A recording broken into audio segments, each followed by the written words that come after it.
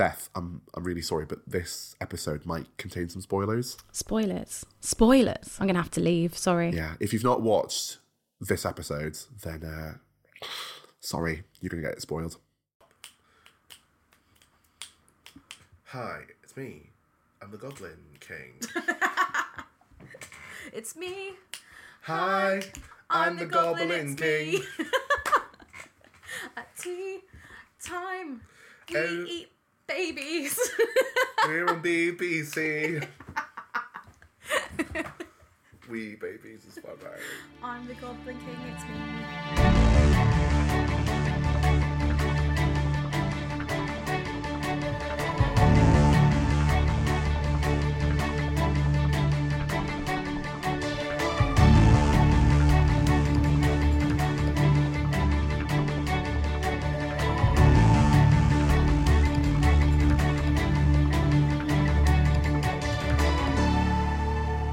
Bonjour, mon ami. Bienvenue at Who Watch Podcast, where we're watching every episode of Doctor Who from 1963 to present day. I'm not doing that. Not because it's not offensive, but because you can't speak French. I can speak a bit of French. I just categorically refuse to do a French accent because I'm terrible at it, and it makes me cringe. It reminds me of Year 6 French, and I get a bit triggered. He's David. I'm Beth. We're two huge Doctor Who fans, and we're continuing our Who Watch journey this week with The Reign of Terror, the 8th ever Doctor Who story, and the final episode of Season 1. Before we begin, please do remember to subscribe and follow us on the socials. I'm so sorry to all my French friends. You can find us on @WhoWatchPodcast, and you can email us with your thoughts on the story or our episodes at thewhowatchpodcast@gmail.com. Plus, if you're on Spotify, you can let us know your thoughts via the Q&A buttons. And if you're enjoying our travels through space and time, please do give us a rating on your podcast provider or tell your pals. Spread the gospel of the Who Watch podcast. I don't know why we've become so religious. And by the way, make sure you listen to the end of the episode because we've got some news. We've got some news. We've got some things to talk about. So, stick around to the end. Keep listening. Can I read a quick email before we jump in? Absolutely. I love a little email. We have an email from Brandon Arthur. Hi, Brandon. Hi. It Definitely says- shopping, big boy. Sorry. Every time. Do the listeners know what that actually means? Listeners, do you know that we're making a reference to Series 3, Episode 1, Smith and Jones? If not, go and watch it. The email says, just wanted to say how much I'm loving your podcast. I took the journey you're on over a decade ago, and I'm so excited to relive it through your thoughts and views. You make an hour absolutely fly by working from home, and I've just listened to the Marco Polo episode. So glad you're covering the missing stories too. The Telesat recons are a tough watch on times, but they're certainly better than nothing. Good luck to the animators on this one. Funny, Brandon. Keep up the good work. Thanks, Thank you, Brandon. It's so really nice appreciate to get that. lovely emails, honestly, because I guess we just make this and we just put it out, and then obviously we get feedback from friends and stuff, but it's nice to have, people make the effort to email in and tell us they're enjoying it. Like, Especially that feels really lovely. Especially people that we don't know. Yeah. It's like, oh, right, thank you. Although I do recognise that name from Twitter or somewhere. But yes. Yeah. I know what you mean. Like people that aren't just in our circle of friends. Get off the internet. As you might have guessed, there is a French flavour to this. A French flavour? A French flavour. I've thrown in some garlic, some Croissant. onions, some croissant, some moufli. Snail. Sauté aubergine. And this week's adventure is a 6-part story in which the TARDIS team land in the middle of the French Revolution. Exiting the TARDIS, believing they're back in 1960s England, the Doctor, Susan, Barbara, and Ian... Barbar, the elephant. Wow. I've written this script so well. Barbara and Ian... Oh, that was me, sorry. Oh, did you do it on purpose? No, I just misspelled Barbara. The Doctor, Susan, Barbara and Ian quickly meet a boy who explains that actually in 1794, and they're a few miles outside Paris. They find an abandoned house where they get changed into some time-appropriate clothes and realise the house is a safe house for counter-revolutionaries. There they meet D'Argenson and Rouvray, who are on the run from revolutionary soldiers, but they're surrounded, and Ian, Barbara and Susan are captured and told they'll be taken to Paris to face the guillotine. Why is that so funny to Guillotine. you? The guillotine. Because I called it guillotine up until 5 minutes ago. I said you were correct in that. Okay, so I can't call it You guillotine. can call it the guillotine, you can call it the guillotine, depending on how you're feeling. Switch that, reverse it. If we take any more Wonka references into season 2, I will We'll actually end it. throw something. We'll end it here. This is the last one. Dargenson and Rouvray, meanwhile, are killed. The soldiers set the house on fire with the doctor still inside. They've really got themselves into a pickle this time. The three go to Paris, where they're sentenced to death for being traitors to the revolution. They're split up, and Ian is popped into a separate cell to Susan and Babs, who begin to plot their escape. Meanwhile, the doctor is safe from the blaze and sets off after his companions by walking 7 miles to Paris. He sticks it to the man by whacking a chain gang leader over the head and setting the leader's men free. Iconic moment. Ian makes friends with a dying man named Webster in his cell, who, just before he cacks it, asks Ian to find a man named James Sterling and give him a message that he must return to England. The doctor manages to make it to Paris to find his friends, but while he's plodding along, Susan and Barbara are put on a wagon to their final destination. Barbara thinks there might be a chance to escape, but Susan's got a bloody awful headache. They're saved when 2 men, Jules and Jean, hijack the wagon and take them back to their safe house. Ian manages to escape because his jailer was silly and left the keys in the door, but doesn't realise that a man called Lemaitre is watching him. Meanwhile, the doctor goes to find some new threads in a clothes shop. He convinces the owner that he is a regional officer. Jules and Jean give Barbara and Susan a good meal and say they will help them escape from France, but they can't leave without the doctor and Ian. They speculate that someone is a traitor, seeing as the soldiers found the abandoned safe house from earlier in the story. By this point in the story, Susan is giving big "Mum, I've been sick" energy. Oh, Mum, I've been sick energy. The regional officer, forces his way into the jail, but by this point, his pals have gone. Lemaitre comes and convinces the doc to accompany him to visit actual Robespierre, who at this point is in a senior position of the French government and acting like a tyrant. The shopkeeper the doctor got his officer gear from comes back to accuse the doc of being a traitor. The pair go off to see Robespierre. He warns the doctor, who tries to convince him to slow down on the whole public executions thing. Susan continues to become more unwell, and their new mate, Leon, friend of Jules and John, goes off to find a doctor, not the one that she really needs though.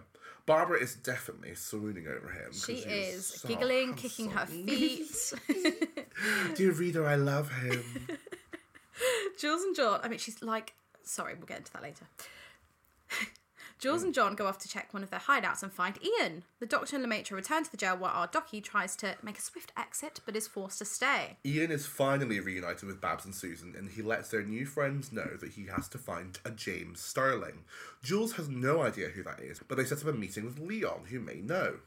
Susan is sent off to see a doctor who is a bit suspicious of her. He leaves to get some leeches. Yum, yum, yum. Leeches. And Susan realises they've been locked in. The physician is a spy and has informed the soldiers where Babs and Susan are. Ow. They're rearrested and thrown back to jail. Blimey. The doctor is sent to interrogate Babs, and Ian walks right into a soldier trap at his meeting with Leon. Lemaitre overhears Babs and the doctor's conversation and finds out the address of Jules' safe house. The doctor convinces the jailer that Barbara is a powerful member of the protection racket and gets her let out so they can follow her to the rebel alliances. Barbara leaves for Jules' house, and Jules goes off to find Ian, killing Ian's captors to free him, including Leon. Meanwhile, the doctor tries to trick the jailer into letting Susan go too, but the jailer is worried he'll get in trouble with his superiors. Said superiors are in Robespierre's chambers, where he tells Lemaitre that he suspects his deputy Paul Barras is conspiring against him. He asks Lemaitre to track Barras outside the city to find out more. Ian and Jules return to the safe house where Babs has arrived, and she's not happy that Jules killed Leon. She really has an eye out for a bad boy. The doctor convinces Susan to hide behind her cell door so that they can pretend that she's escaped. When the jailer goes to look, the doctor again whacks another whack over the head. The doctor whacks him over the head and they attempt an escape. Lemaitre reveals himself and that he has been double-crossing the doctor the whole time and forces him to take him to the safe house. Babs and Ian and Jules wait for the doctor and get a huge shock when he turns up with Lemaitre. In a wild twist, Lemaitre reveals that he is in fact James Sterling. Dun, dun, dun! And Ian finally delivers his message that he should return to England. Ian manages to fill in the details from Webster to discover where a conspiracy against Robespierre will take place. Ian, Jules and Babs go undercover to gain information from the meeting. There, Barras meets with actual Napoleon Bonaparte. Barras tries to convince him to take the mantle of leadership after the overthrow of Robespierre, and Napoleon urges Barras to topple Robespierre himself. Lots of names. Jules and Sterling are appalled by this, as they feel France need a strong government rather than military dictatorship. So Sterling and Ian go off to halt Robespierre's imprisonment. But Barbara finds this kind of funny because she knows that history can't be changed. She's been here before. When they get there, Robespierre has been shot in the mouth, and sent to prison. The doctor goes back to prison to convince the jailer to empty the cells in preparation for the huge amount of traitors that we brought. Faithful, faithful, faithful, traitor! And Susan is freed. Poor gal, she's been absolutely through it. Robespierre is put in a cell, Sterling heads for Calais, and Jules and John decide they will lie low for a while. The doctor and his friends finally return to the TARDIS in a lovely little wagon, reflecting on their adventures and looking forward to travelling the stars. Aww, it's a cute. It's a really cute ending to that story. I do like the ending of this one. And that was my favourite part. Right. What's your favourite part of the Reign of Terror? The bit where it ended. It ends. Okay, you set me up for this right from the very start. You said to me at the start of this season, when we started doing this show, and we were planning out like weeks of like, this is what we're going to do this week, and this is what we're going to do next week, and this is the story that we'll be doing around here. And when we realised we were getting to Christmas and we would be getting to the end of the season, kind of around Christmas time, you said to me, I absolutely cannot stand the fact that we are going to have to do the Reign of Terror. I know that everyone has like their individual thoughts on Doctor Who stories, and some people like some stories, some people don't like stories. As you've heard throughout this season, we've disagreed on stories that, you know, we've got different tastes. Like, everyone has different tastes. So I was like, I'll wait until I've watched this in full. This commits the cardinal sin of any television story, but particularly a Doctor Who story, in that it puts all these great characters in this fascinating point in history that could be absolutely so interesting, and it does the cardinal sin in that it is boring. It is boring as shit. It's so boring. It is so boring to watch, because all you have are characters going from A to B, from B to A, and C to D. And they just keep ending up in the same situation. In the same loop. Like, the number of times that people get arrested in this and thrown into jail. And they just go back and forth Go back and forth and back and forth. Whereas, in the Aztecs, like, I know that you didn't like it as much. No, but it at was least still it was more like, interesting it was a progression of plot. Yeah. Where it was like, okay, we've got this problem. The problem is the TARDIS is trapped in this tomb. Yes. We've got to get to the TARDIS. Whereas with this, yes, it was, we've got to get back to the TARDIS, which is like something like 10 miles outside of Paris. But like, it never felt that there was this kind of urgency and this kind of like strong direction of travel that we've got to go and do this thing. It just felt like at points like, oh, we are caught in the middle of a fight between the revolutionaries and the counter-revolutionaries in France.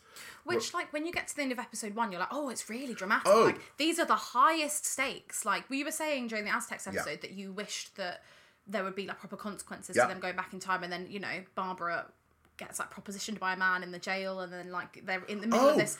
And, you know, like, so it's really, really dramatic. Episode 1 and 2 I really love. Yeah, like, they're genuinely really high stakes that make you care. But then I don't think after, like, part one and a half, I don't think I cared. I really tried as well. I have watched season 1 before, and this was the one where I was like, I will never want to watch that again in my life. I hated it. But I did go in with an open mind because I wanted to really try. And I, again, enjoyed the first 2, and then it just fell off for me. It just fell off for me. Shall we start with what we did like? Yes. Right? And I think this is a really interesting point in history to be putting these types of characters in, because you have high stakes. You don't need an alien intervention because it's like actual, like, humans are making all the mistakes themselves. It's so nuts already, It's bonkers banana pants. Like, again, at the end of this story, Robespierre... Bonkers banana pants? Bonkers banana pants. Listen, you've introduced me to Mini Milk. Okay. Give me something. I'm going to keep that. At the end of this story, you know, as was in history, I think, let's not get into that because we don't know very much about the French Revolution. Yeah, I think we have to preface this by saying neither of us know very much about the French Revolution, and I did get a bit of an explainer going in, but I still don't really fully understand it. It's not a subject I ever learnt at school. And the thing with stuff like this is that usually, if there's an episode of Doctor Who about it, it would either educate me or pique my interest enough to go and find out more myself. Yeah. And I didn't care enough to go and find out more myself because I was so bored by it. And it also just made me so angry that it was so boring that I was just like, I just don't care about this. And I really want to care. The thing that I love about Doctor Who is that it's shown me how to care about stuff that I didn't, I've spoken before about my poor education, things I didn't learn in school or things that I have missed out on knowing about, you know. And I just don't. Yeah, I think that I try to imagine being a child watching this and being like, am I supposed to understand what's going on? I was piqued by the interest of Robespierre and like as a character. Yeah. And I did a little bit of googling afterwards, and like I was like, okay, he was horrific. Yes. You know, wanting public executions and like wanting to basically turn France into a military dictatorship. So I found that a little bit interesting. And also there are things in this that are, again, we'll come to it at some point, but like, one of the things that I liked about Rosa, which we'll come to, as an episode, is that it deals with the actual like realities of what happens in history. So like Ryan gets like physically assaulted by a white man. This is a 2018 episode for Yes. anyone that doesn't know. Sorry. For people who don't know, it's like about Rosa Parks. It's set in 1960s America, and there was a point where Ryan, who was a black companion, first full-time male black companion, by the way, lol, he picks up a white woman's glove when she drops it, and then her husband, like, physically assaults him. Mm-hmm. And one of the reasons that I have mixed feelings about the episode in general, but one of the things that I really liked about it is that it deals with the reality of what racism did to society and did to black people. And I like this as well, in some parts, because not that I like watching one of my favourite companions get, like, you know, propositions in an inappropriate manner by a jailer, but, like, it deals with the fact of, like, what women would have had to go through if they were in prison amongst men, which is, you know, their jailers being sexually abusive and assaulting.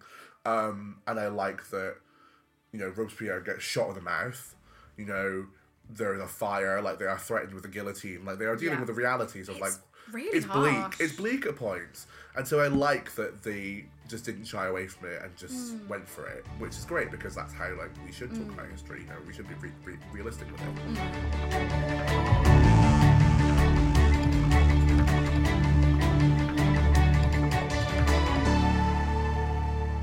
Can I read a note? Go on. Just to break up the combo. My, like, fourth note down just says, "Put the censorites in this, you cowards." Bring them back. We've also got Ian and Barbara, please kiss, because they're... Oh, also, this episode taught me what Tinder means, because there's a bit where he goes to find the matchbox. Yeah. And it's called, like, a Tinder box. Tinder box, yeah. And then my housemate was like, yeah, that's why it's called Tinder, because, like, you spark a flame. And yeah. I was like, oh, mind blown. And then I've just written down, Ian Chesterton taught me what Tinder means. All these years later. Yeah. I'm trying to think what I liked about this episode. What I liked about this episode was...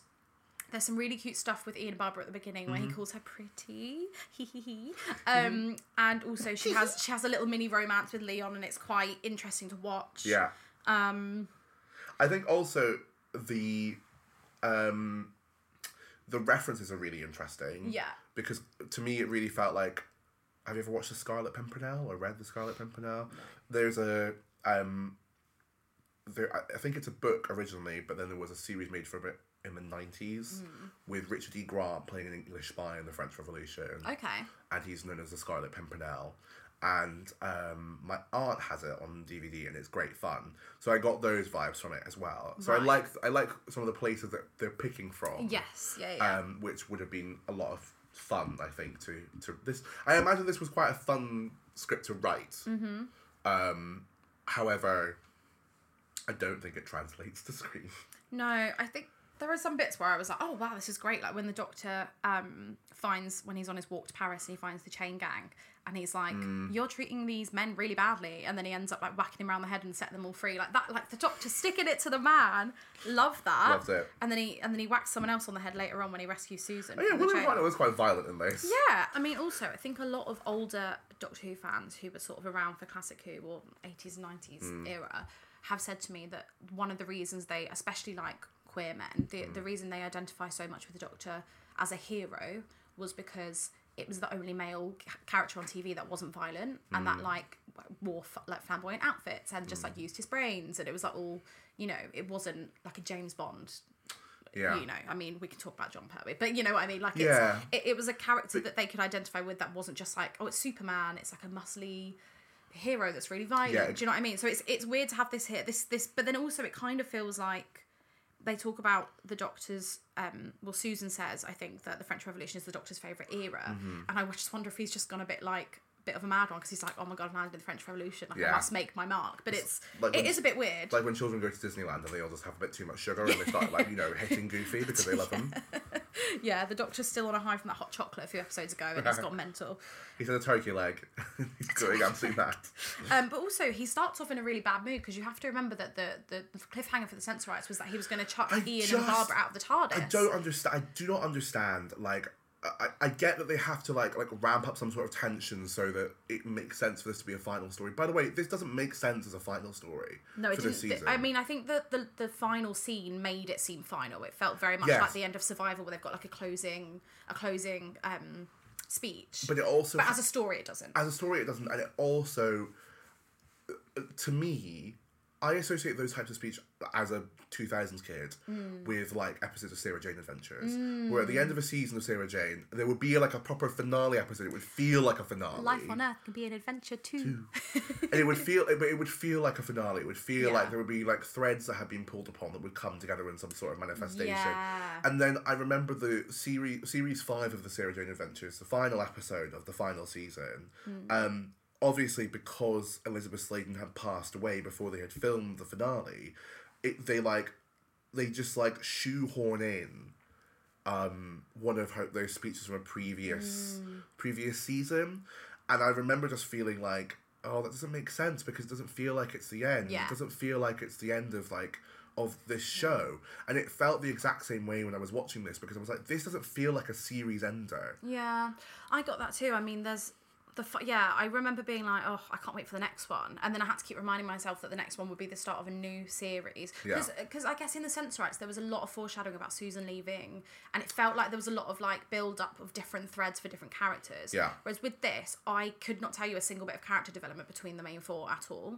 Barbara mentions her experience with the Aztecs and how she knows now that they can't change history, and so she's laughing at Ian trying to go and sort things out, but. So that in a way, that was a bit rewarding to have watched that in order and get to that, where she's like, oh, I've learnt this now. But apart from that, I can't think of a single thing between the Doctor and Susan and Barbara, Ian and Barbara, like, apart from that, like, a couple of bits at the beginning, and then the nice speech at the end, which is genuinely a beautiful speech. Yeah. There's no, like, the thing for me is that I love spending time with these characters, and even on some of the, like, less exciting scripts of this series, the characters are and the character moments are what really brings me into it. There wasn't any of that for me. Everyone feels a bit 2D. Yeah, so it's like, well, the way to make me care about the French Revolution is to put these characters in it and make them care about each other and interact with each other in a way that's where you get character development. And I didn't get that from this at all. I've got notes for episode 1 and 2, and then just the final quote from the end of episode 6, because I got so...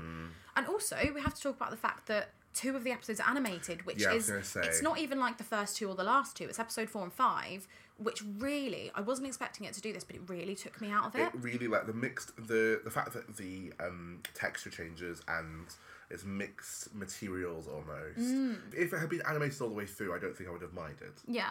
It's just the mixture of it. Just like your eyes and your brain gets kind of adjusted to this particular viewing way, and then when you shift that completely, you're like, oh, I feel like I'm watching something else. I feel like I'm watching something different.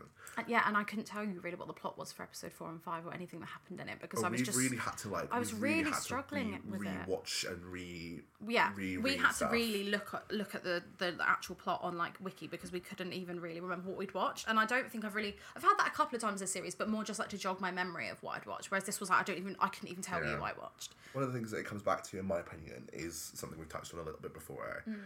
6 episode stories, to me, just feels way too much. It is. And then there's like sometimes where, you know, you can, as I've said before, sometimes I can, like with the Censorites, I just watched it all the way through and I was like, loved that. I think it could have been like 1 episode shorter, but I enjoyed all of it. Yeah.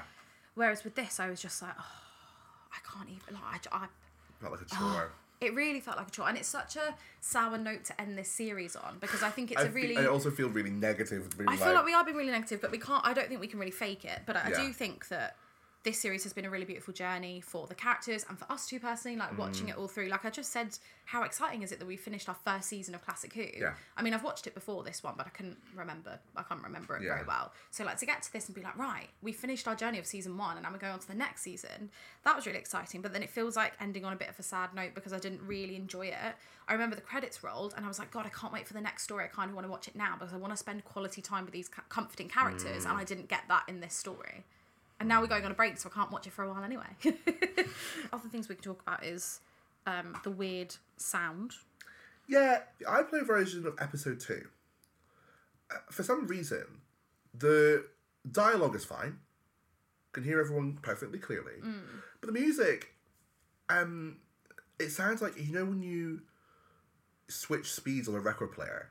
Yeah. And he's like, It sounds like, you know when cats are like really hungry or in pain and they go, my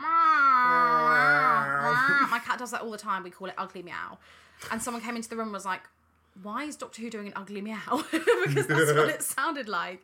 And I was like, I don't know what's wrong with this. I think Twitter has just told me that it's like an old recording pre-DVD that they've put up on iPlayer, and that's why it's so dodgy. But it is horrible to listen to. It's like... And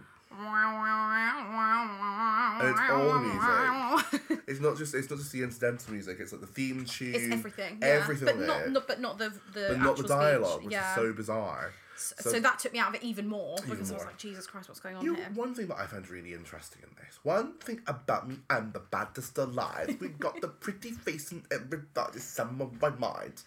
What would William Russell think of that song? What? Anyway, sorry, make your point. I think William Russell would agree with me in that the remix of that is better. The second remix of that is better. I don't think I've heard the second remix. There's a second remix of Super Freaky Girls featuring.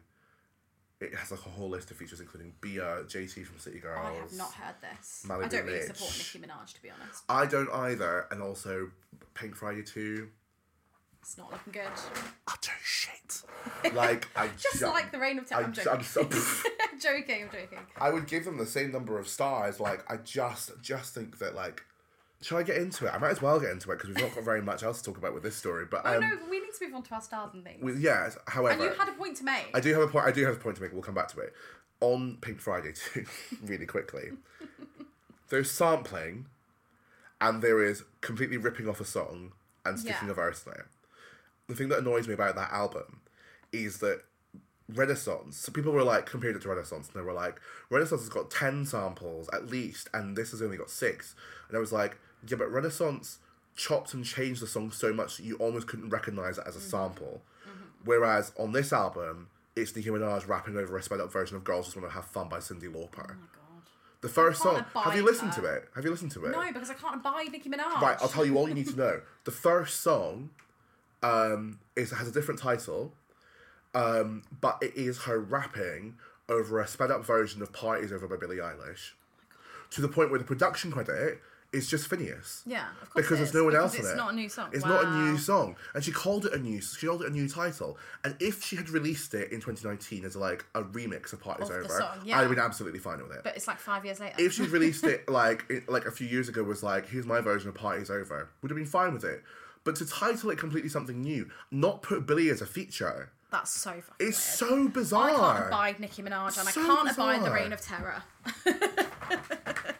Anyway, the point I was going to make was, the thing that I found really interesting in this, I don't know if you noticed it too, is the times where they use northern accents. Yeah, I did notice that. Yeah, I was right? like, why? There's one particular character who is specifically working class.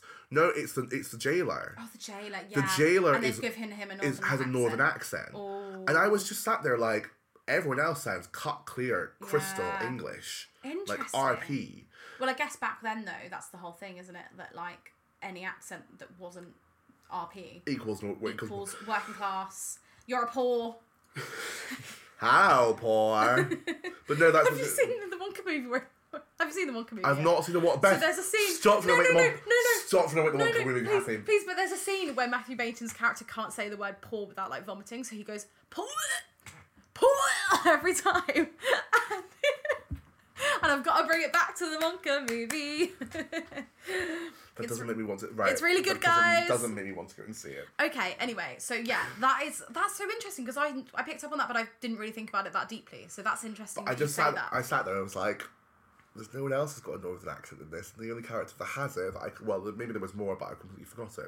No, I think you're right. The character that I noticed having it is meant to be specifically working class. It's meant to be like working at this prison. Yeah. No, I think you're right. And I was just like, this just feels really weird and odd. But like, it makes sense for the time. It does make sense for the time. Speaking of accents. Go on. Why was the TARDIS's accent not there?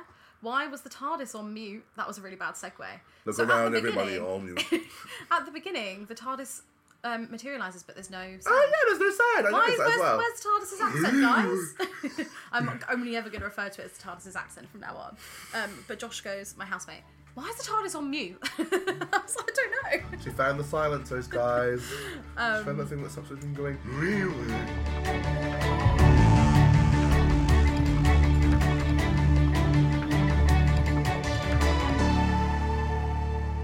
Before we do our star rating, please do make sure you subscribe to the Who Watch podcast. You can find us on socials at Who Watch Podcast, or you can send us your lovely thoughts and views to our email address, thewhowatchpodcast@gmail.com. Yes, please follow us, email us, harass us, give us attention. Don't harass us, please. Don't harass us, just give us attention and reviews and stuff.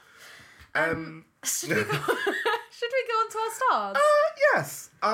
Should we say it at the same time? Yeah.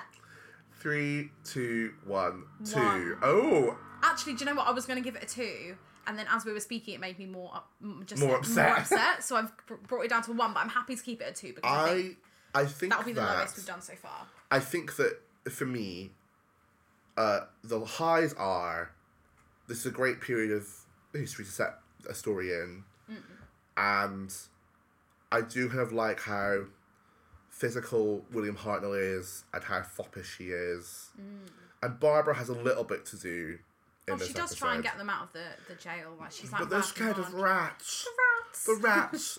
Oh, yeah, that's one thing we forgot to talk about. Susan has just gone and seen, like, interstellar monsters, you know, space Nazis. Sensorites, all sorts. Like, all sorts. And the thing that scares her is a little mouse. Yeah, but David, we've already discussed, like, she is scared of everything, even though she's a time traveller, and it doesn't make sense to me.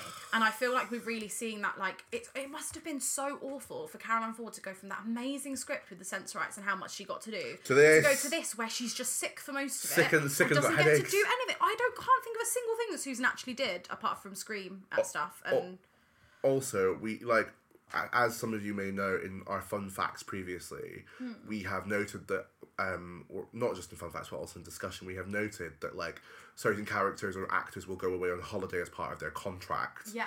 And we thought that this might have been Caroline Ford's week to go on her little holiday and to have a chill out. Because there's nothing for her to do, and she disappears for whole chunks of time. And then we realised that, like, well, we don't know for 100% fact, but we thought we would find it on TARDIS Wiki. It's not on TARDIS Wiki that she goes on holiday, and we genuinely, I think, we just think that she just was written poorly in this episode. It is on TARDIS Wiki that William Russell went on holiday, so that means she probably wasn't on holiday because they're going one at a time per story. Yeah. So it's just a fact that she was written really badly in this, and it's such a shame after what she got in the Sensorites.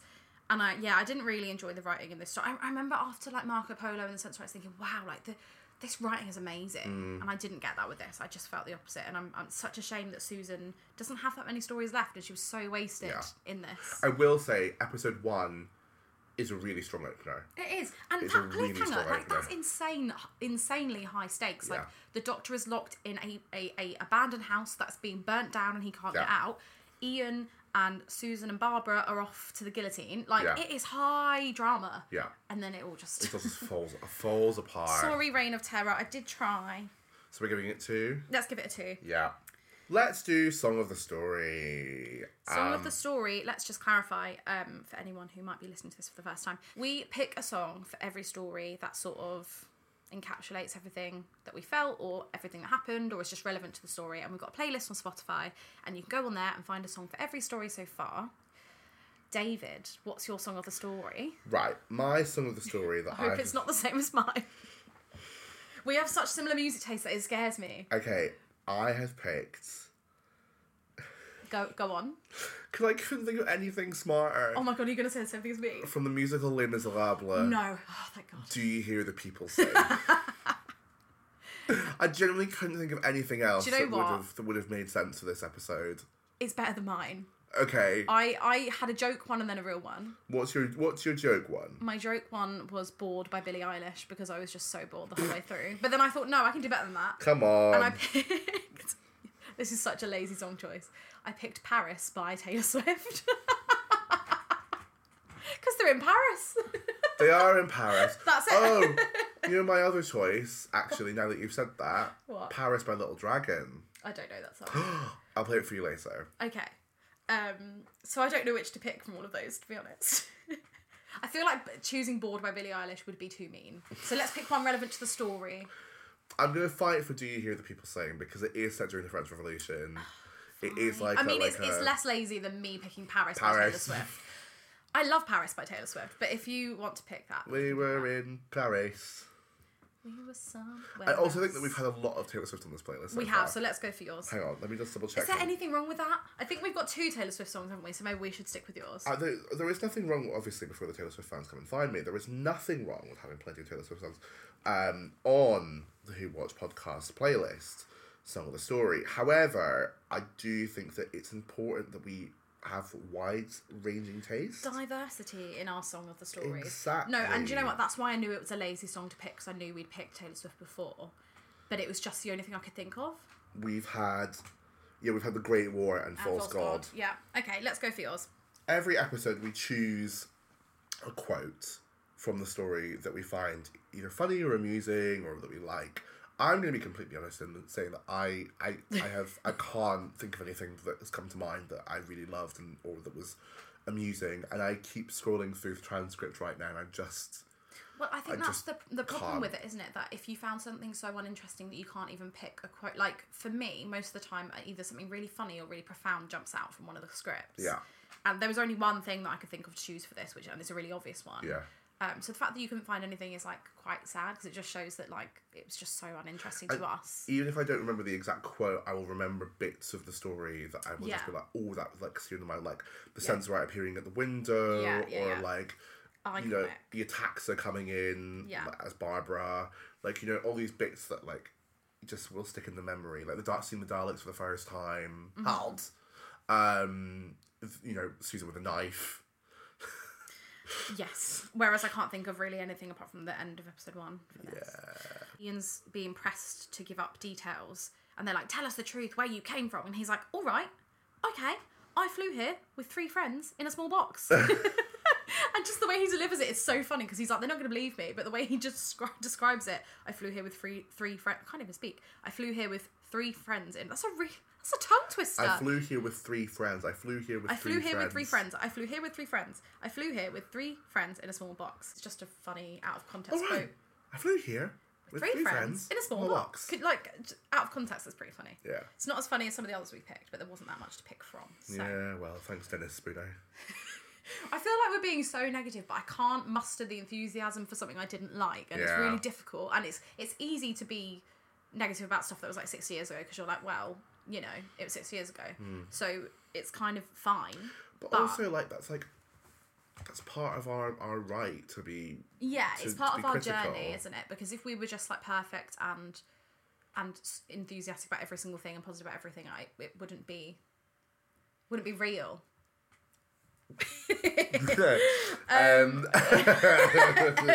Anyway, switch that, reverse it. What's our last thing? Is it background character of the week, and we've got fun facts too. All right, so we should go on to our background character. Yes. I have a feeling we're going to pick the same one. So we pick a background character every story, and it can be a character or an item or just something that just stands out in a way that it really shouldn't, but also. Oh, I know what we're going to say the same thing. Right? Is it the old coughing woman? No, mine was the rats. Oh. No, oh my god, I remember the old coughing woman, because she's like, and I remember it being like, it was so over the top that it made like everyone in my house laugh from across the house because they could hear it. That's such a good back. I'm so annoyed I didn't pick that. Yeah, just this old coughing woman comes in and she's like walking through the centre of Paris when the doctor arrives in Paris, and she just starts. But it is just in the most over the top fake way. So good. I picked the rats because when I lived in my old flat in High Barnet, just before we left, there was, you know, the noise that the rats were making. That exact noise was coming from our bathtub inside underneath the bathtub. Sorry. And we were like, well, we just didn't know what it was because we couldn't get into it because it was inside the bathtub. And so, but I've realised now that it must have been a rat or some rats because it was that exact noise. But then the thing is, it happened the week we left, so we just didn't tell anyone because we were like just... So like a scratchy... It was like the... Like the it was horrible. Well, actually, no, I think we did tell the landlord, but it just reminded me of that and made me laugh a lot because it was such chaos in our last week of just like we would wake up in the night hearing that, and you know, like a bathtub is really echoey. Yeah. Horrendous place, horrendous bathtub. We had mice last year, and they used to like they used to come up and just like be on the counter. What? They used to just be sat on the counter. Bold of them. It was like one mouse, and it would what you know what it would do? It would climb up our clothes horse. No. Climb up the clothes horse, jump onto the counter, walk its way round behind the sink, walk its way towards the spice cupboards. Ratatouille. Honestly, it would be sat on the counter behind the gas hob, and it would just be like, Did he jump on your head and start to make you cook things? No, he did not. He tried very hard. We did catch him in a trap. Moving on, the rats was the background character for us, for me. Should we go on to our fun facts? Hope it doesn't involve mice or rats. It does actually. No, it doesn't. Thank God. So yeah, we pick a fun fact every week, and mostly it's from TARDIS Wiki, so if it's not true, then you can blame them.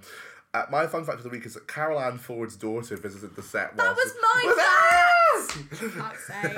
Go on. Great, well we've got one there, we don't need to have another one. Carol Ann Ford's daughter visited the set while they were filming Reign of Terror, and she said she wouldn't speak to Jack Cunningham, who played the jailer, because, quote, he was responsible for locking Mummy up. That was also I just my find fact. that so it is funny. really funny. Also, there is a little fact on here that says that the person that directed most of Reign of Terror, Henrik Hirsch, Carol Ann Ford said that he would give her no direction during a take, and then afterwards he'd be like, "Don't be so maudlin." She really went fucking through it on this show. No wonder Carol Ann Ford was like, "I'm off. I'm off. See you later. Thank you very much. Good night." I don't blame her after that. Yeah, I like how our fun facts always revolve around Carol Ann Ford because she's so iconic. Oh yeah, because she's a diva and an icon of star. Yeah.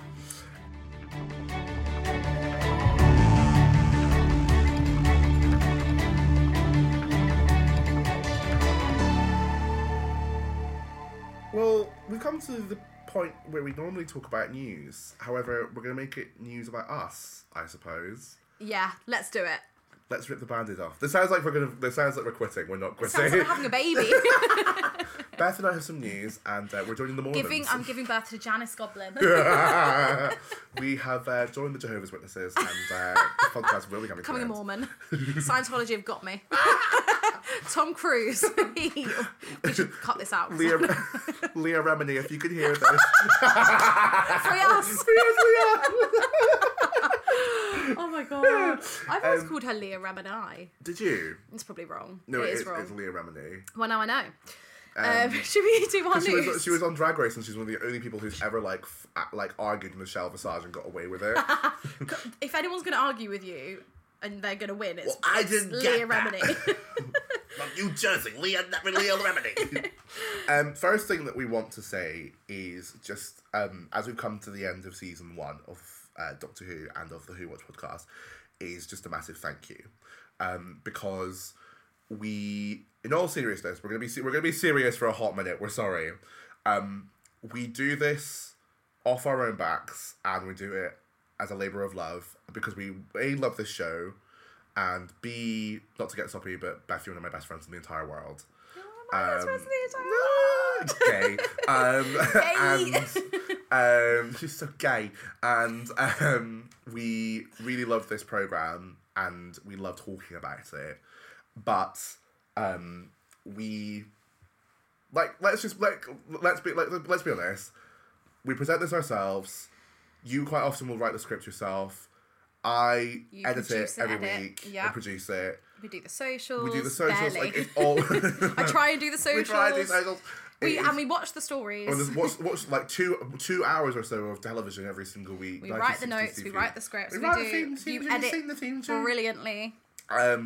So, and then we do that while also like, I have a full-time job. You're currently freelance. Like, yeah, we do it all with our actual lives around us. Yeah. So, what we're gonna do every single season when we finish a season is take a break. Just so we can lie down. Just so we can have a little light in a dark room. Yeah. Just have a little hot minute. Also because it's like, particularly this time of year, it's Christmas. It's about to be Christmas. It's currently like what date is it? It's the 17th. The 17th of December. Like Christmas is going to be in less than 10 days. It's going to be a lot. Yeah. So yeah, we're going to be taking a little bit of a break. Don't worry. We'll be back. We're coming back. We'll be back in the new year. We'll be back on, should we say it now?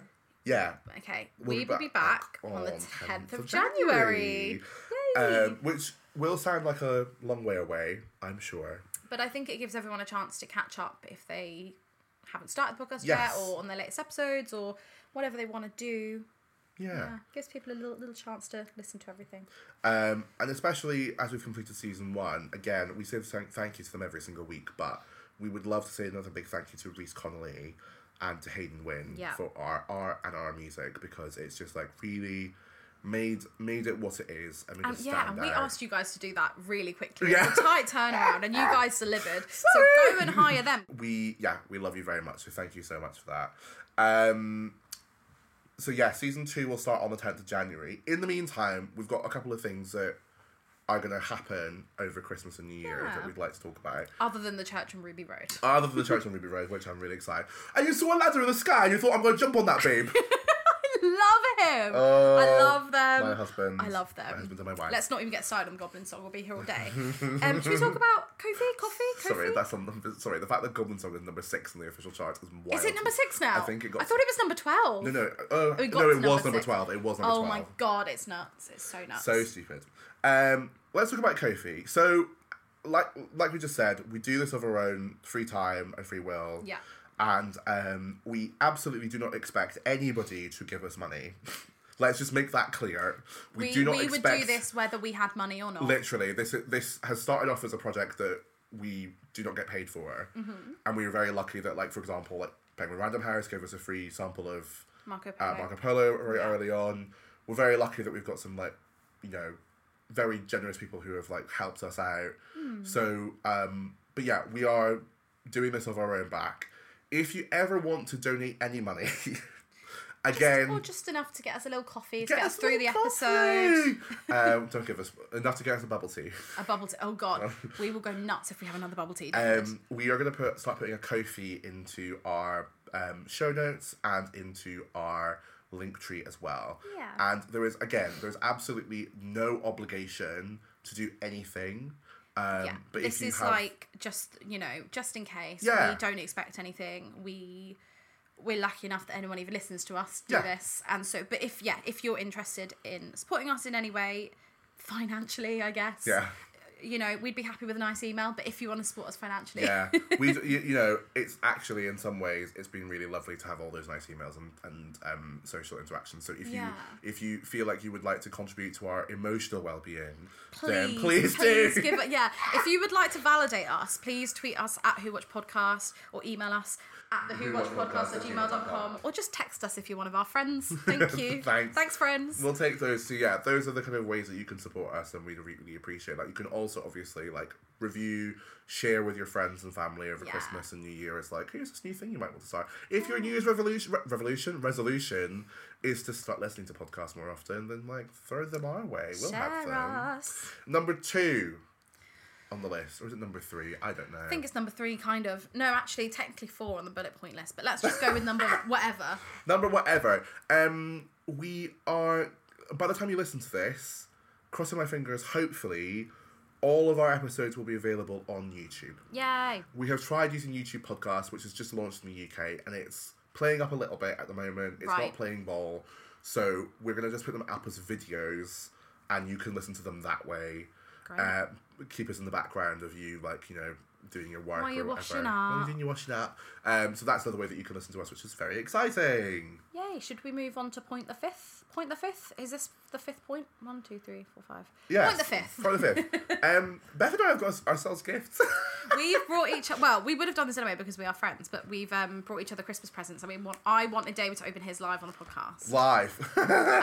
So I brought it because I think your reaction is going to be quite funny. Right, I'm so intrigued by this. Also, this wrapping is wonderful. It's not. Well, just for audio description here, we've got a reindeer wrapping paper. Found this somewhere in my house. Several reindeer with different, all wearing different eyewear. It's like Kylie Minogue's Specsavers range.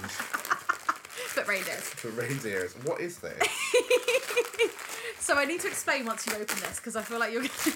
Right. I've opened it. I want you to describe what it is as well. There's some Kablam bubble wrap. Better not burst that. Oh. Kablam it. Kablam it. It's a kablam.